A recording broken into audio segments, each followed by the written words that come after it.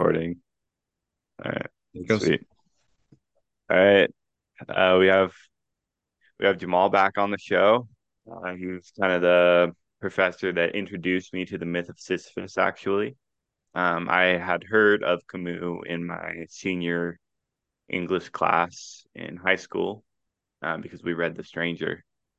But I believe in your class, I think it was either ethics uh or was what was that class? It was like logic and Oh yeah, the critical thinking. Yeah, no, it would have been critical in thinking. ethics. Yeah, yeah, Ethics. Okay. Yeah. Well, welcome back. Thanks for doing this. yeah. Thank you.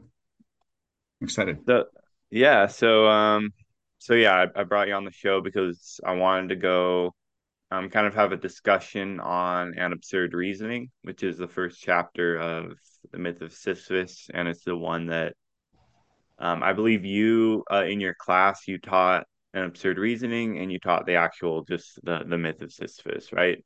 Because I don't Yes, yeah. remember going over the middle two chapters. No, yeah. So just that first, and I don't even know it was the whole chapter, but um, Yep.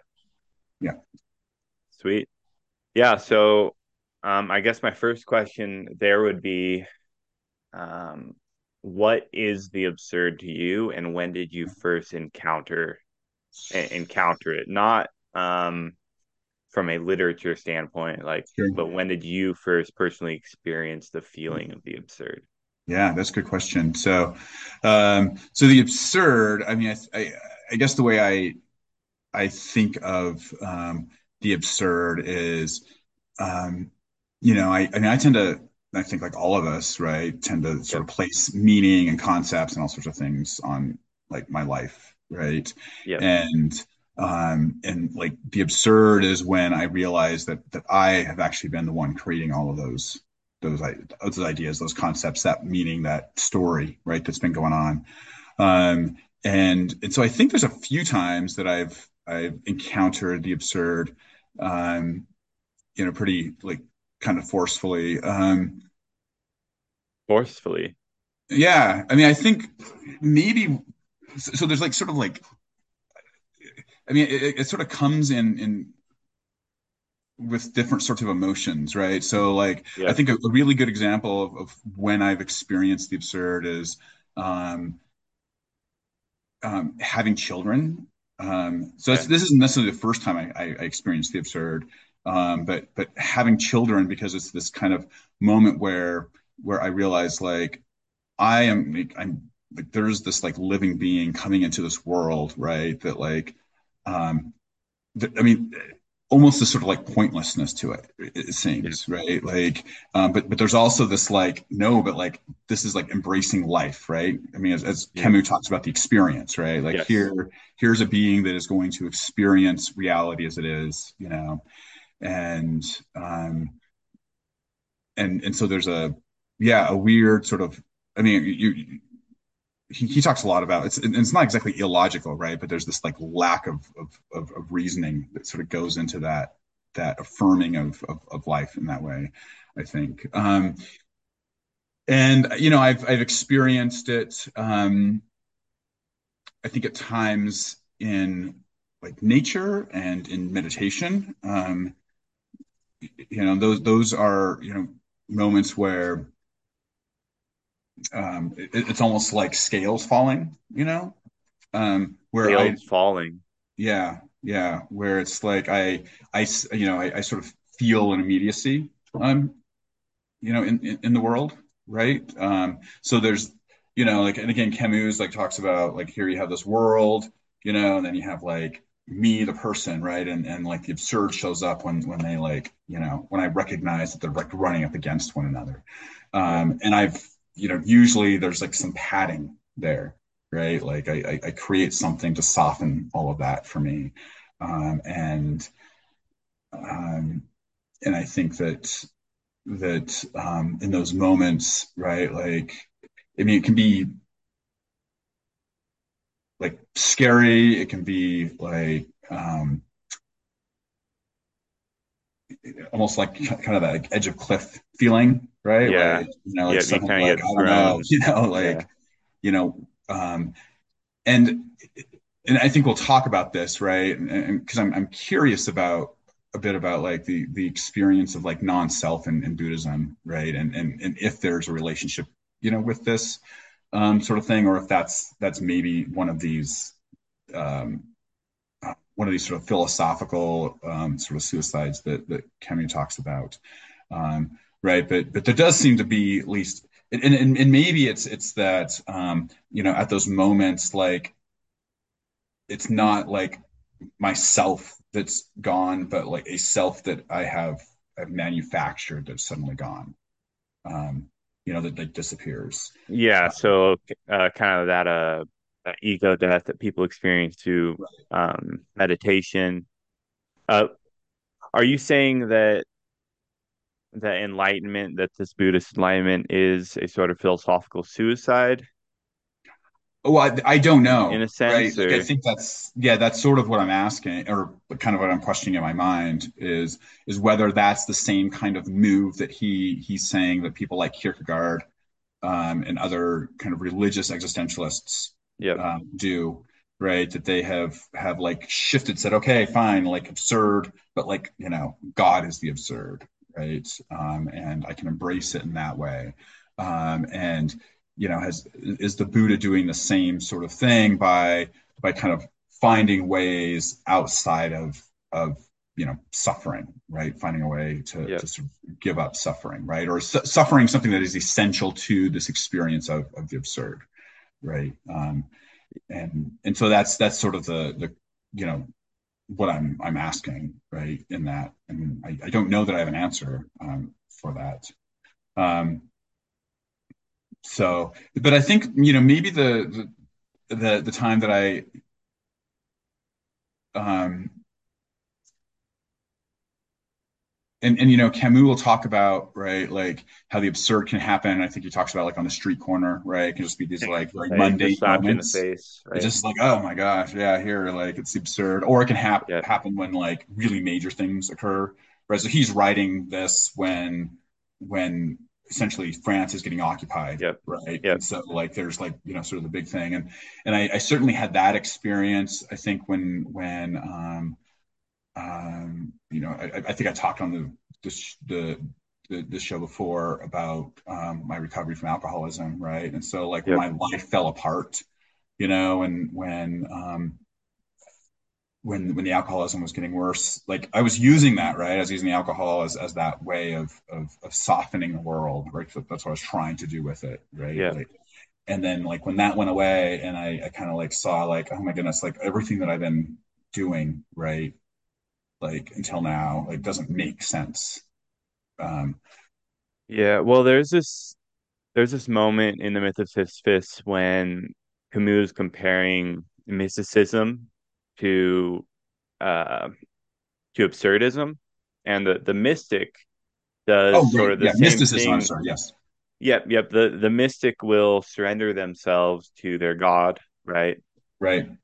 In the same way that the absurdist surrenders themselves to that subtle indifference to the world that he talks about in The Stranger, with Merceau at the end when he's Right. about to get executed, and he says that he Right. found himself sinking into that subtle indifference of the world, so much like a Right. brother to him.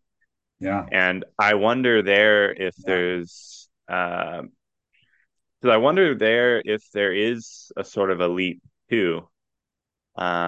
If there's some kind of a leap to like just accepting the indifference of the world. Um, Hmm. So is Camus too like committing the same? yeah, but it's in a Yeah. different context, right? Yeah. Yeah. Um, Yeah, and he uses, I mean, it's interesting because he'll, talk about revolt, but other times he'll yes, use language like accept, right? yes, And so it's like and I think this is the problem with something like the absurd is it's absurd, right? So it cannot, and maybe this is a good way of comparing it to mysticism, is the experience of it is not something that's easily put into language, right? yes. Because it's absurd, right? In the same way, Mhm. like the mystic cannot easily put their experience into language because it's kind of beyond language, beyond reasoning, right? Um, well, it's a revolt and it's an acceptance, right? It's Right. you're Good. accepting the It's gotta revolt be both. in a sense, because he also had the example of like bringing a knife to like a group of people with swords or something like that, and how you kind of have to just accept the fight, right? Right. Um, but Yeah. Oh, right. Yeah. The sword to the yeah to the machine guns, I think is what he said. Yeah. I like. yeah, Yeah. That yeah, was a yeah, knife to gunfight. yeah. It's like whoops. Yeah. Yeah. So, so yeah, how do you sort of? Well, I did want to ask you what you thought about how his version of absurdism, the way that Camus talks about absurdism, how that relates to Buddhism and your own thoughts on Buddhism. Yeah. Good. So I think that um of course they're starting at a similar place for sure, right? Like so, there's both of them are kind of accepting um initially that like the world um is not what I want it to be, right? Like, or at least initially, right? Like, Yep, it's not the kind of world that I want, right? I want a world that's going to give me, comfort and pleasure and all of those sorts of things. And both of them are, I think, recognizing that, you know, that is that takes away your freedom, right? And that actually causes way more suffering in the end. So they both see that, and I think they're both honest about reality in that way. The other thing is like they both, I think, would like Buddhism will talk about attachment, right? Like the yep, one of our and desire and these things, but attachment is one of the things that produces um, uh, this suffering, right? The world is constantly changing, right? And so when I'm attached to it, like I suffer because of its change.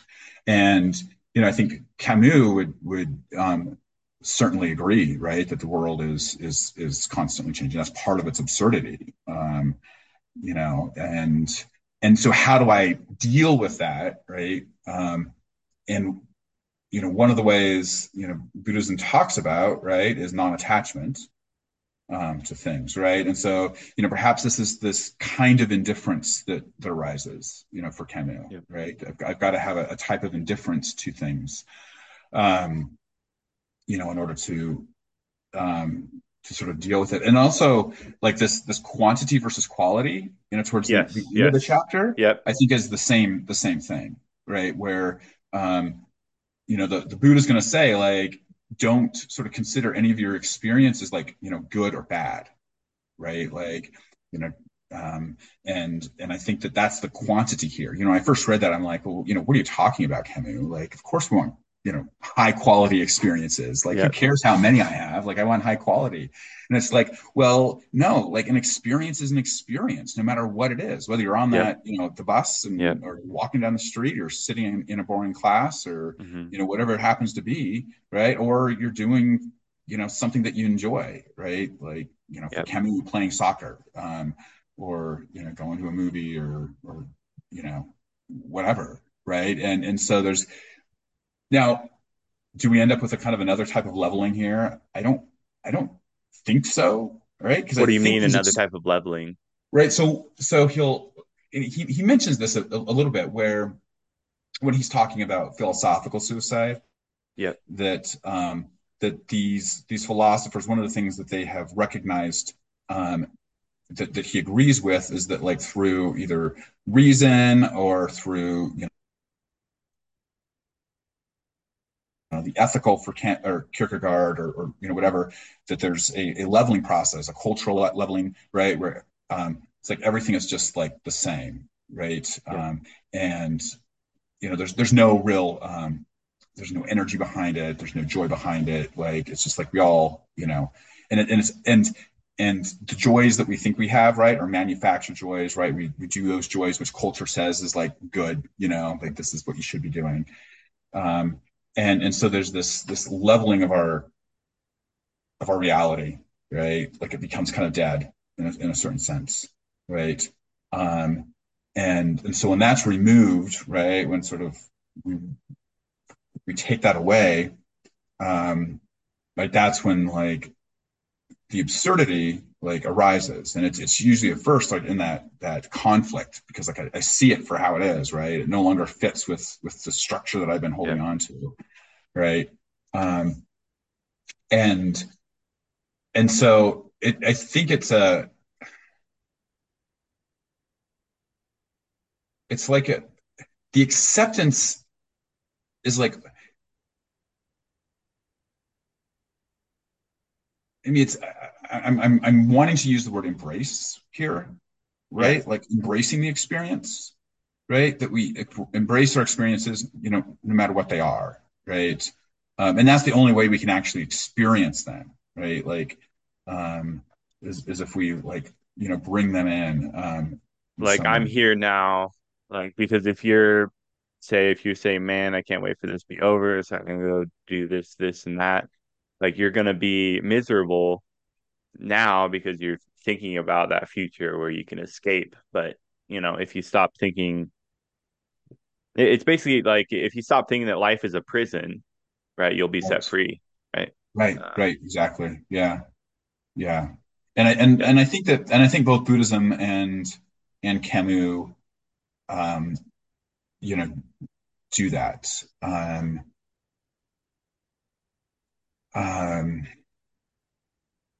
They kind of well, it's also if we go back to that quantity and quality thing, I know he was saying something along the lines of two men born on the same year. right.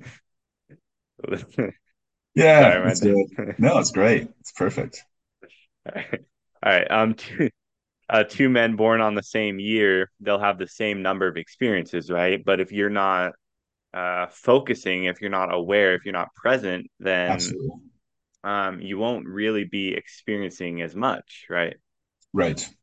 Yeah. And if you are here now, then you'll kind of be separated from all those like emotions of I wish I was somewhere else, or et cetera, because you're there now, and everything is kind of just an experience. Yeah. Yeah. Yeah. Right. Everything becomes much more vivid. Yeah, in that way. Right. Um, and and I think that's one thing. And I mean, of course, can't sit and like regret like this whole like period where Yep, maybe I was not experiencing the world that way. And of course, I spent a lot of my time like not experiencing the world. Um, yep, and um, and I don't know if Camus would say like, how this process works, if it's is like sort of an enlightenment, like, oh, now, right? Like I am the absurd person, right? Like yep, I am always like living in this reality, right? Or if it's something more like, we have these periods where we recognize it and yep, we live in it. And I think maybe he'll talk more about that um, in the myth of Sisyphus, right? yep. So yeah, I don't know, which it is, but for me, it's certainly the latter, right? I still like live a lot of my time like not in sort of safe away Not, from the yep, absurd, um, and and that's I mean, and to me, that's why like I do things like meditation, right? Because yep. it helps me sort of see reality for what it is. I need that. Um, Well, there's this have you ever heard of Avatar: The Last Airbender? It's I have, well, it's this TV show. This guy basically has to go and save the whole world, but he's very, he's a vegetarian. He meditates and all this stuff, and he doesn't want to kill the person who's like terrorizing the world, right? Because he has these spiritual needs and whatever. So he's talking to one of his past lives, and the past life tells him that, hey, you have a very gentle soul and a gentle spirit, but as the avatar, um, you are more needed to this world, to this physical world. You have a duty to this physical world that needs to be above your own spiritual needs. Mm, mm, So I think you having children, you're not always going to be able to be, in the moment all the time, right? Or right. because you have kids, you have a duty to your kids. It's more important than your own spiritual needs, right? Right. No, that's good. Um, I don't know if you've thought of that, but Oh, absolutely. Yeah, no, I think about that all the time. Right.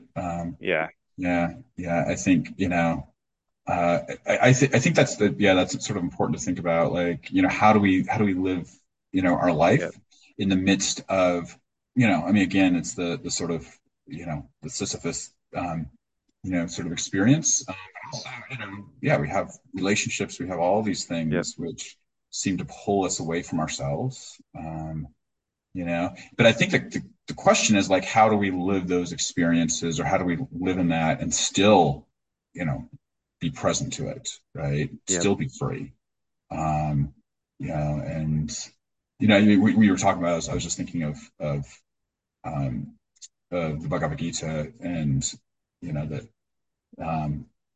Arjuna and the Bhagavad Gita is. Okay. I don't know if you read.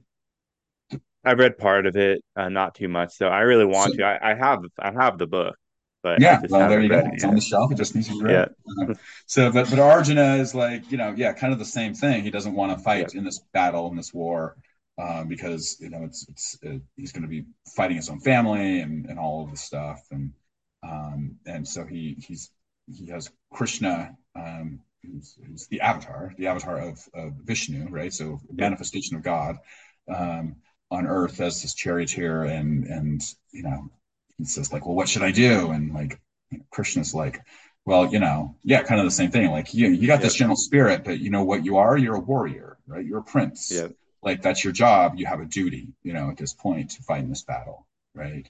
yeah, And so it's like, how do I do that, right? And still remain true to myself, or how do I do that without, yeah, without finding some way of checking out, or kill, yeah, doing, it's a sort of suicide, right? yeah, Like, how do I do this without some sort of suicide?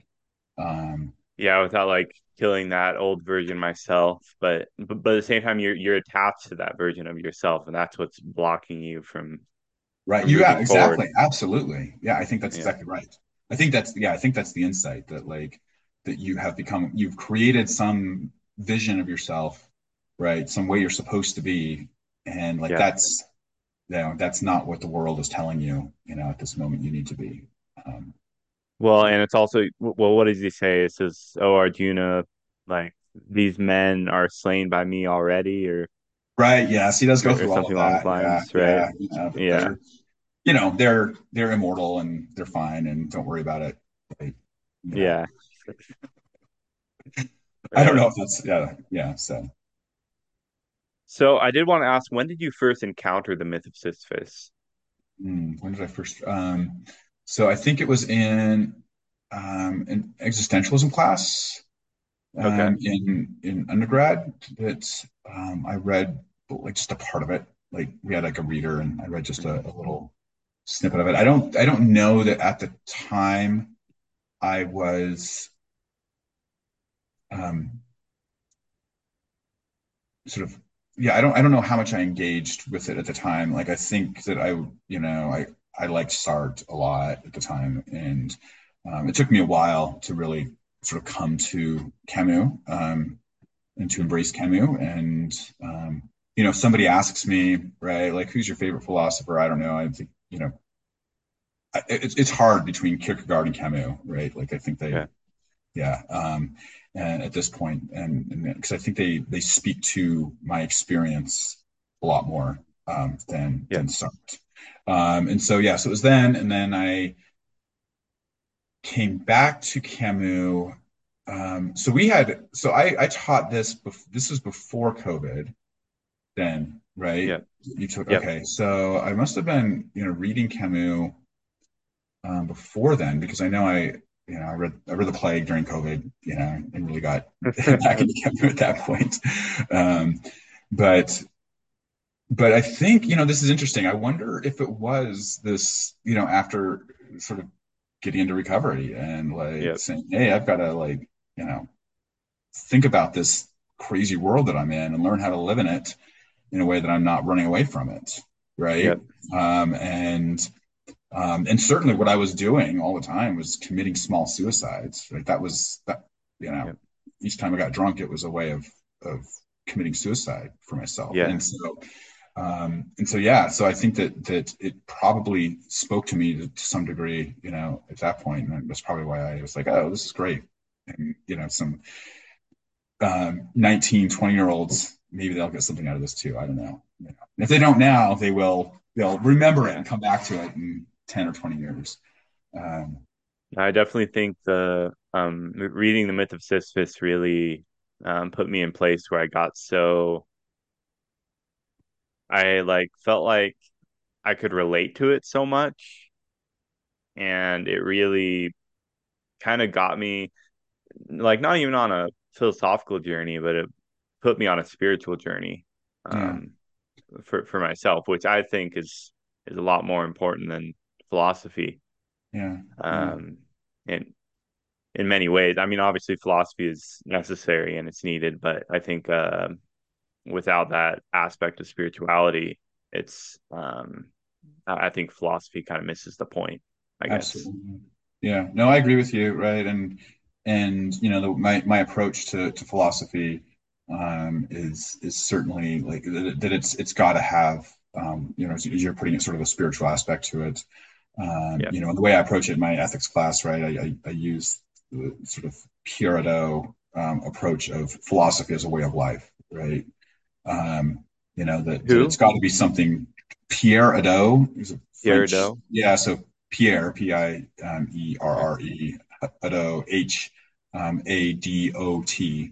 Um, and he was a student of Foucault's, but anyway, he says, yeah, that's what philosophy is and or should be, right? It's not just about arguing about interesting ideas, which is fun and all, Yeah. right? But it's got to say something about how to live your life, right? Yeah. And I like that you said that like, and I think about Camus as a spiritual writer. So even Yeah. though he's not religious in the traditional sense, right? I think he is very much a spiritual writer. Well, because I think when you hit that moment of the absurd, you kind of just go like, "Oh wow," right? It's kind of like seeing the world for the first time. Yeah, no, that's really good. Yeah, and I Yeah. think that's why I think I sort of mentioned at the beginning is that like sometimes these can be like the encounter of the absurd can like feel like your world's like falling apart, right? Yeah. But the other times it can feel like joy at the same time, and I think it's just Yeah. that yeah, you're encountering the world as it is for the first time, and each time, so like when Yeah. it comes to it, it feels that way. It feels fresh. It feels new, right? It's not. It doesn't get old, right? That's something about the absurd is it's not. It never gets old. It never gets boring. Um, Well, and that's that awareness, right? yeah, Is if you're aware, you notice that everything is different, yeah, yeah, you know. And I well, and that's also why I brought up the Buddhism example, right? Because Buddhism is all about awareness, all about being here, present now. right. Um, but I did want to ask you about the leap, though, about philosophical Mm, suicide. yeah, good. And what is he he kind of says, I mean, we talked about this a little bit earlier when we were saying like is Camus making a leap here as well? Um, but do you think the loop or the leap is it philosophical suicide and is it illogical, I guess? Yeah, yeah. That's a really good question. So I already Yep. said like, oh, my two favorite like Yep. philosophers. I might Yep. say Camus and Kierkegaard. And Yep. so when I yeah, and so of course I like during reading this whole thing, I'm like fighting Camus. I'm like, no, like this cannot be philosophical suicide because I love Kierkegaard. And so I Yep. yeah, I certainly when rereading it, like I struggled kind of with that Yeah. part a little bit. And Well, I I think there's a certain rebellious aspect to it, you right. know? Oh, And to Kierkegaard, yeah. I mean, is that what you're well, to saying? both to Camus. Yeah, absolutely. Um, Yeah. or I guess to both of them. But yeah, like what was your struggles with it? Because I kind of struggled rereading it as well. Because when I first read it, I totally agreed with everything you said. But the second time I read it, like just now, I disagreed with a lot of what Camus said. So, the for Kierkegaard, right, like um the book that most people know, or people who are Yep. familiar with Kierkegaard at all, is Fear and Trembling, right? So Yep. Fear and Trembling is like kind of the retelling of the sacrifice of Isaac by Yep. Abraham, Yes. right? And so, the question I think, there is, um, was the command of Abraham, right, by God, in this, was that an absurd command, right? Yep. And is Abraham like Sisyphus in this case, right? Where Yep. where Abraham could say, okay, I'm going to do this thing because God's telling me I have to, but I'm going to like begrudge God about it and like all of that, right? Like, Yep. or Abraham can just say, okay, I'm doing this thing, or it could do it out of fear, right? So that's another Yep. approach, and so Abraham, of course, is doing something that um, is absurd, or at least is irrational, um, right, from kind of the world's perspective, Yep. from the ethical perspective. And so he doesn't have anything there to ground himself in, right? Like No. he has nothing to hold on to. Uh, and so I think that moment when Abraham says, yes, I'm going to do this thing, right? I think he could be. I mean, of course, we can talk about like what was really going through Abraham's mind, right? But I think Abraham could be embracing like the absurdity of God. Um, Now, so Camus says, well, it's all just too irrational, right? Like, it's like they've gone too far, right? Yep. Like, um, so,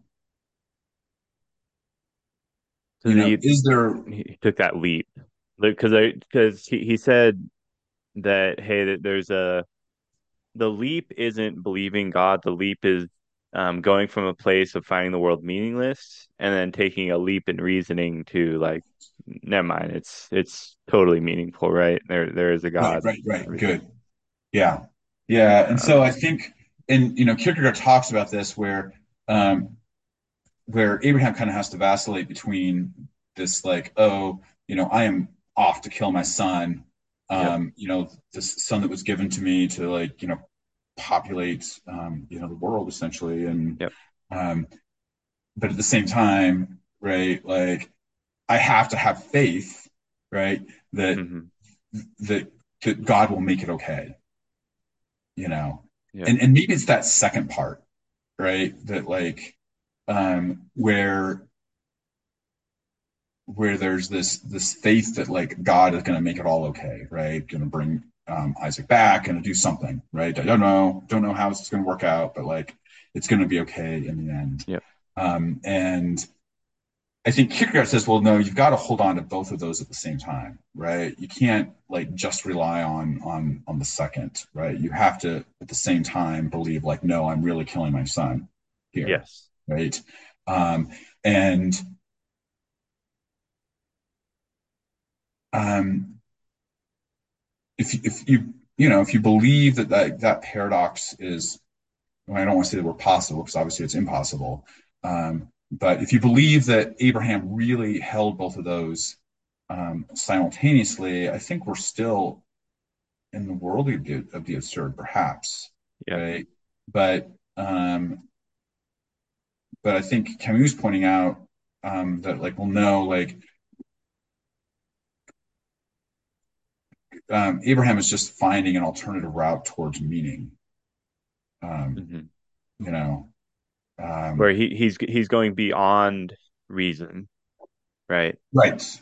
Yes, Um, yeah, yeah. He's certainly going whereas beyond reason. Yeah, whereas Camus doesn't. He says that he should only live with what he knows.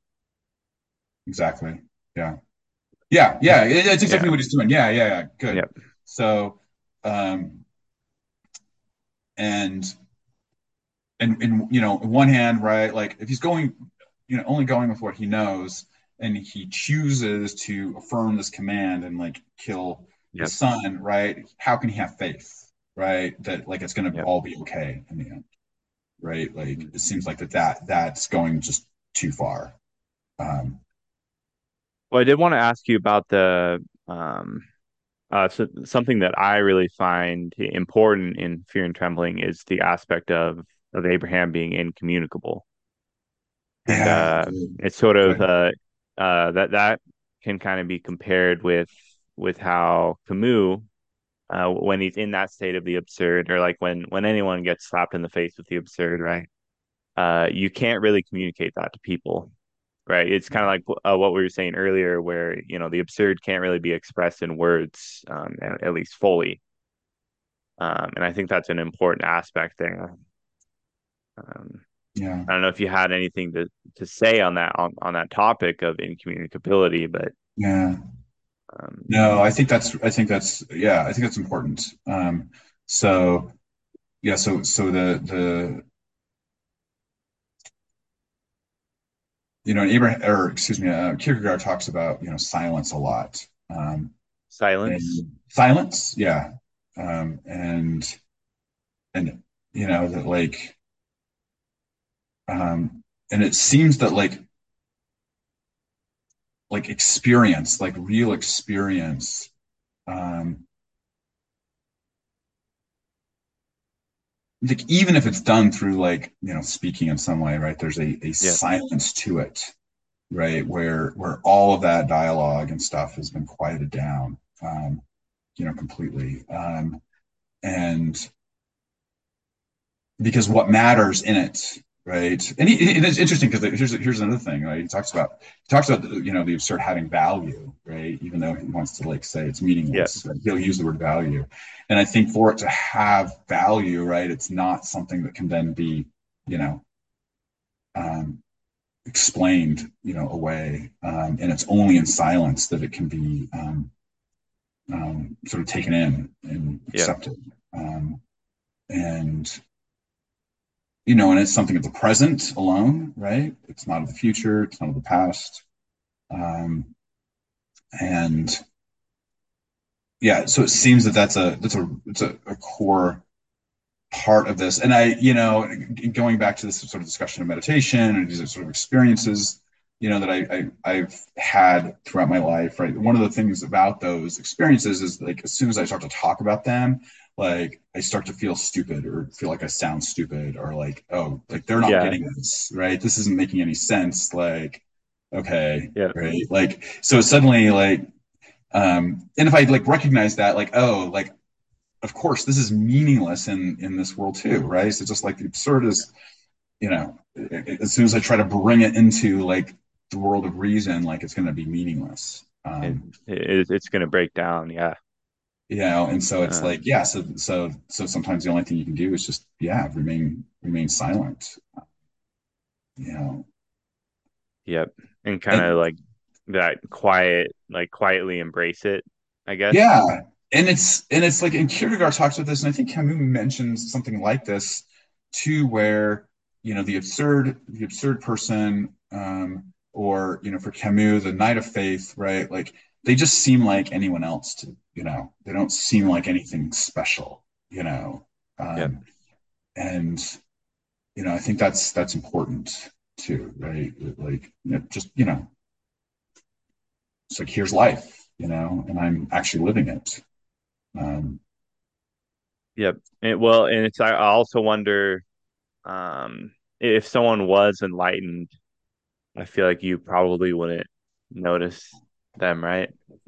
Like you wouldn't notice that they're enlightened, right? If they were.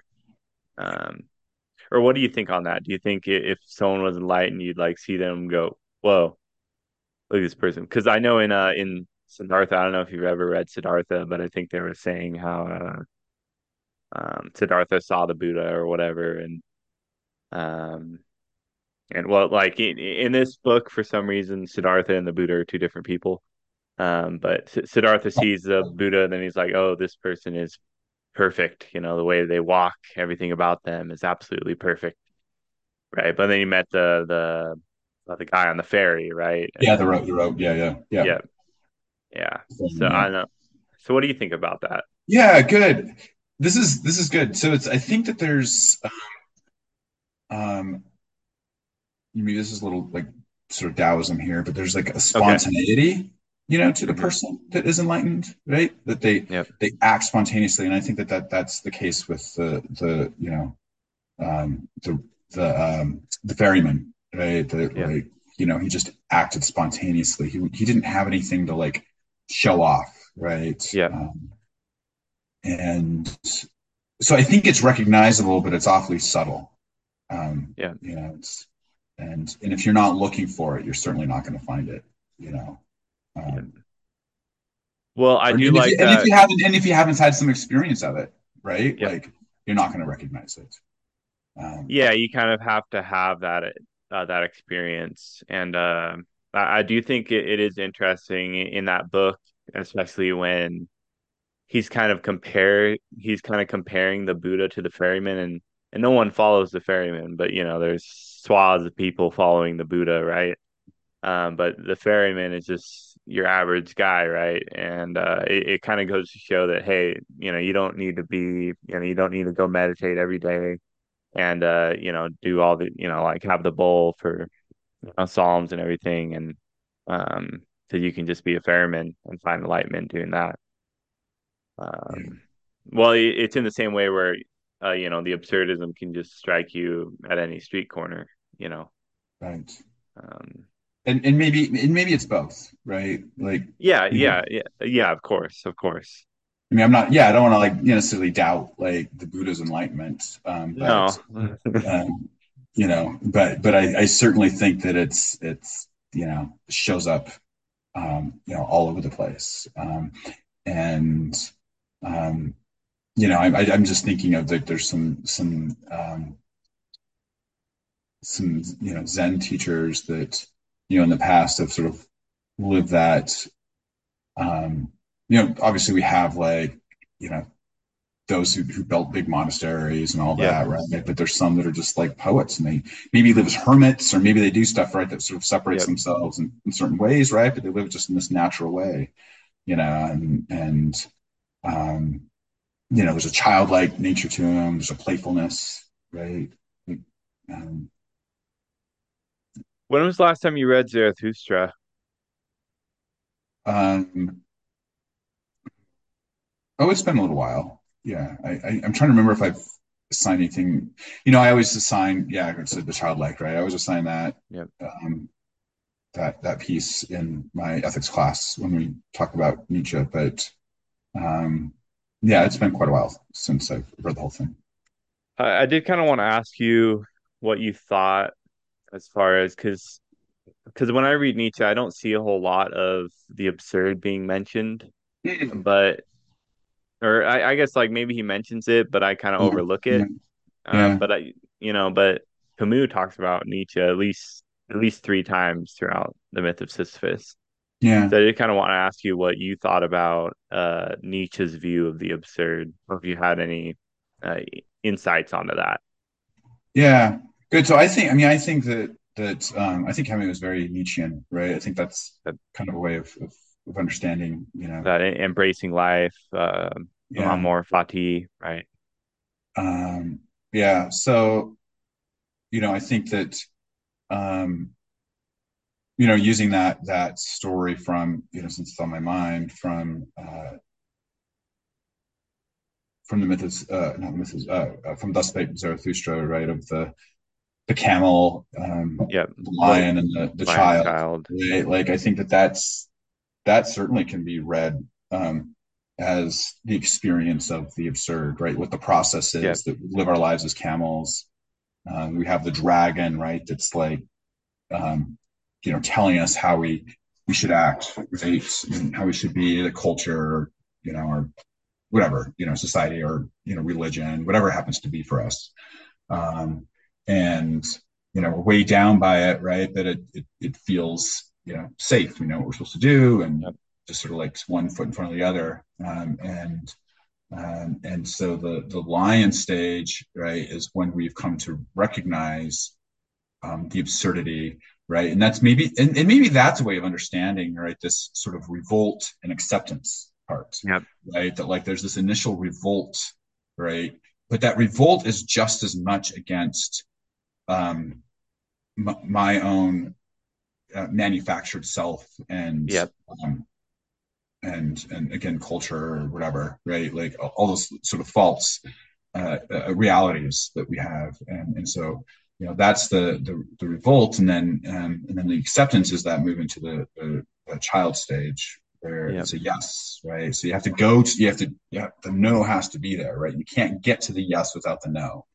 Um, Well, well, and also when you're looking into the scales of the dragon, you can't really look at them without seeing yourself too, yeah, yeah, yeah, yeah, reflected in the scales. So I think, in a sense, yeah, the lion can't destroy the dragon without destroying himself too. yeah. No, that's Um, good. he doesn't specifically say that, but I kind of just No, no, no. I picked like up on that. that No, while we've been I think talking about that's it. that's really good. But Because yeah, there is there's a this. mirror sort of aspect to this whole Yep. process, right? Like, Yep.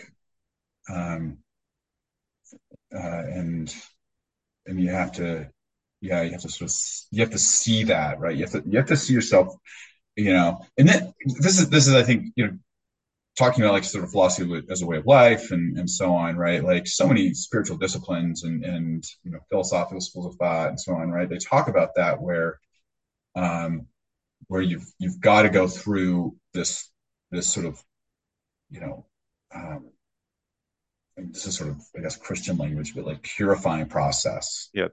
right? Where like all of those habits and all those things you have to look at them, right? Yep. You can't you can't just like destroy them, Yep. or avoid them, right? Like then you're just going to be right back to where you were in the first Yep. place. And so um, yeah, and so you have to sort of pass through that stage here. Let the things from the unconscious show up, right? Yep. And say, you know, in the Buddhist sort of way of looking at it, like, give them a little hug and let them go on their way, Yep. and um, yeah, Yeah. It's like you have to sort of let go, right? yeah, Like it's when you're really angry at someone, instead of committing revenge, why right, not just let your anger out and then let it go, right? yeah, yeah, Um, yeah. This is something like being around kids, which yep. is really like great to see. Is Yep. they're just so emotional, but like Hmm. but their emotions flow through them. Both Yep. like the joy and the anger and the tantrums, they flow through them and then they're done. you Yep. know like, and so they have to go through the emotion, right? But then it's like, okay, now I'm fine, like, let's do the next thing. um Yeah, that's interesting. Um, I wanted to ask you what are some important things that you've learned from your kids or from being a father, I hmm, guess. yeah. Yeah, so I mean, obviously, like right now, I have three kids. So one's 9, one's 5, and then a baby, like I guess 15 months or so. Um, and of course, each of them is very different stages. So Mhm. um, it's like babies, it's like, yeah, everything's new, and Yeah. always getting into everything, right? But like Yeah. it's really cool because it's like it's all the same to them, right? Like, we've got Yeah. cats. It's like one thing you have to do is like keep the baby away from like the litter box because it's like, Yeah. it's as fun as anything else, like there's Yeah. no distinction between these things. Yeah. Um and it's just it's that, I guess that um kind of, I mean, it's not non-attachment for the baby because there's never been attachment in the first place, or whatever. Like, there's not like a process that like, the baby has to go through, right? So that's really great to see. And then, just um, Well, the and baby is kind of in that like they're in the Garden of Eden, you know, sure, in yeah, a no, sense. that's good. And in many ways, I think that um that the child, right, that child stage of Zarathustra, that is kind of returning to the garden in a sense, but returning to the garden with the knowledge of the outside world. Yeah, Um, yeah, yeah, that's good. Right. Yeah, and I think that's why the child is not childish, right? But a yeah, childlike, right? So there's a difference yes, between childish and being yes, childlike. Um, yeah, yeah, I think that's good. And so, yeah, so I think, yeah, so that I think that, of course, just, you know, for all of them, it's like so much learning, so, just everything's interesting. yeah, You know, yeah. of Yeah, I mean, course, my dog's like favorite toy is like an old trash can. She just holds yeah, it yeah, around. exactly. It's like, you think you can figure it out. Well, that's it too, is like, learning to not, you know, kind of try to control situations so much. Like, Yeah, I was just thinking like when you like try to like get like the perfect present for a kid, yeah, and it's like, well, no, they just want the cardboard box, right? Like that's what they yeah, really want, yeah, and um, if they're not, already told like this is what you're supposed to want, yeah. right? Which obviously they're sort of hammered with that stuff too. Well, Um, that's interesting there too, because like we are kind of told what we're supposed to want, right? yeah, And that's kind of in our framework, but the absurd strips that away from you, you know. They're like, oh, yeah, like I would, this was just a concept that I've attached myself to, yeah.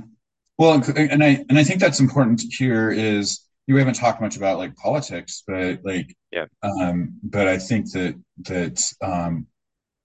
the absurd person is rejecting all of that, right? yeah, But like the sort of the economic system and the political hmm system said like this is what you should want, right? So whether that be, and here, think yeah, of like, uh, from the period it was written, think of like, nationalism, yeah, or think of sort of the way, capitalism, functions, to create these like desires and like this is what you need, right? Like whatever it happens to be, right? I think that yeah, that's another aspect of this, um, and seeing, yeah, and of course we can see it, and can, or I can, see that process in my children, right? Where like yeah, they didn't have these needs, right? And suddenly like, a need arises that's totally manufactured, right? yeah,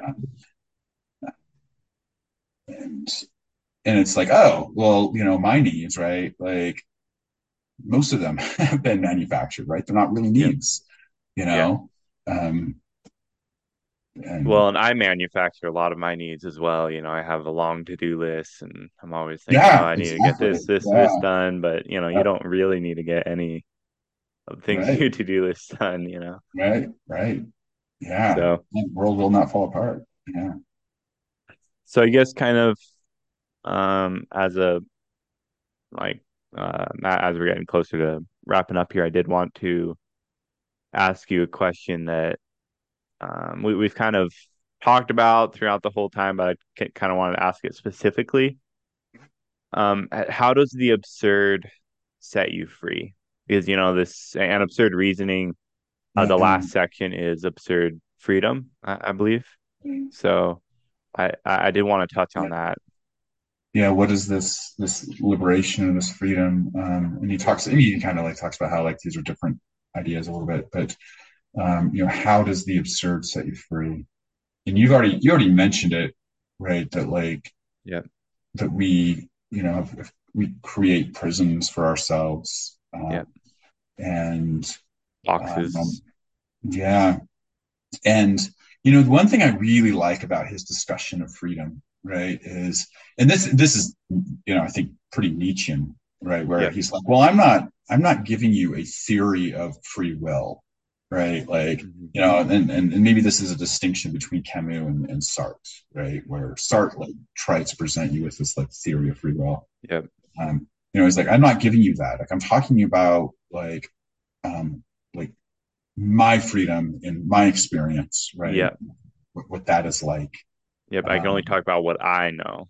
Right. and I think that's really important. Um, that he says that. Um, and but in that, right, like there is still this, there's a notion, I think, of responsibility, right? That like, you know, whatever life is like given me, right? Whatever situation I find myself in, right? Like I can choose right now, right, to run from it, to bury myself, whatever, right? Or I can choose to just live in it, Yep. um, you know, and and I think that like, freedom here is like not just like freedom to like do what I want, right? That's not what Yep. Kevin's talking about, right? Like there's a an experience of freedom, right? That Yes. this is about.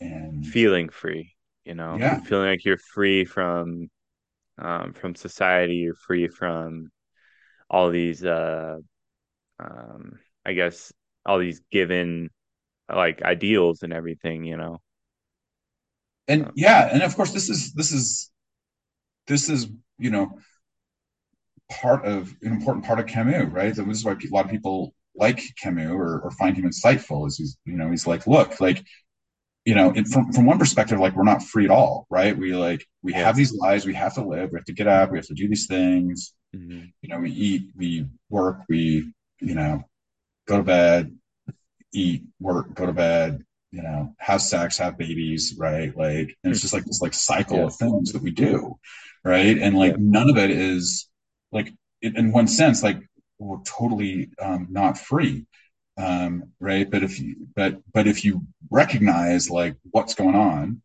right, and you see the absurdity of that, and um, you have some awareness, right? Like that's when you truly can be free, right? Yep. Um, and he talks about, right. We already mentioned the mysticism, right? But I think the next Yes. paragraph he talks about like slaves in antiquity, right? And Hmm. like how there's a type of freedom, that can still be found in that. And Yep. I don't necessarily want to say that he's a sort of a quietist about that sort of thing, like, oh, like let's let like oppression happen, because we know, Yeah. I think we know very well that Camus was, he was very active in this Yeah. sort of thing, But he's not talking about things on a societal scale, right? He's talking about right? how does But it's the like the experience individual, of the individual, right? yeah. Yeah, Yep. yeah. Yeah. So Yeah. Because he's not speaking about what we can do as a society. He's speaking about what can you do like for yourself to set yourself free, right, right? yeah, And exactly, to truly experience freedom.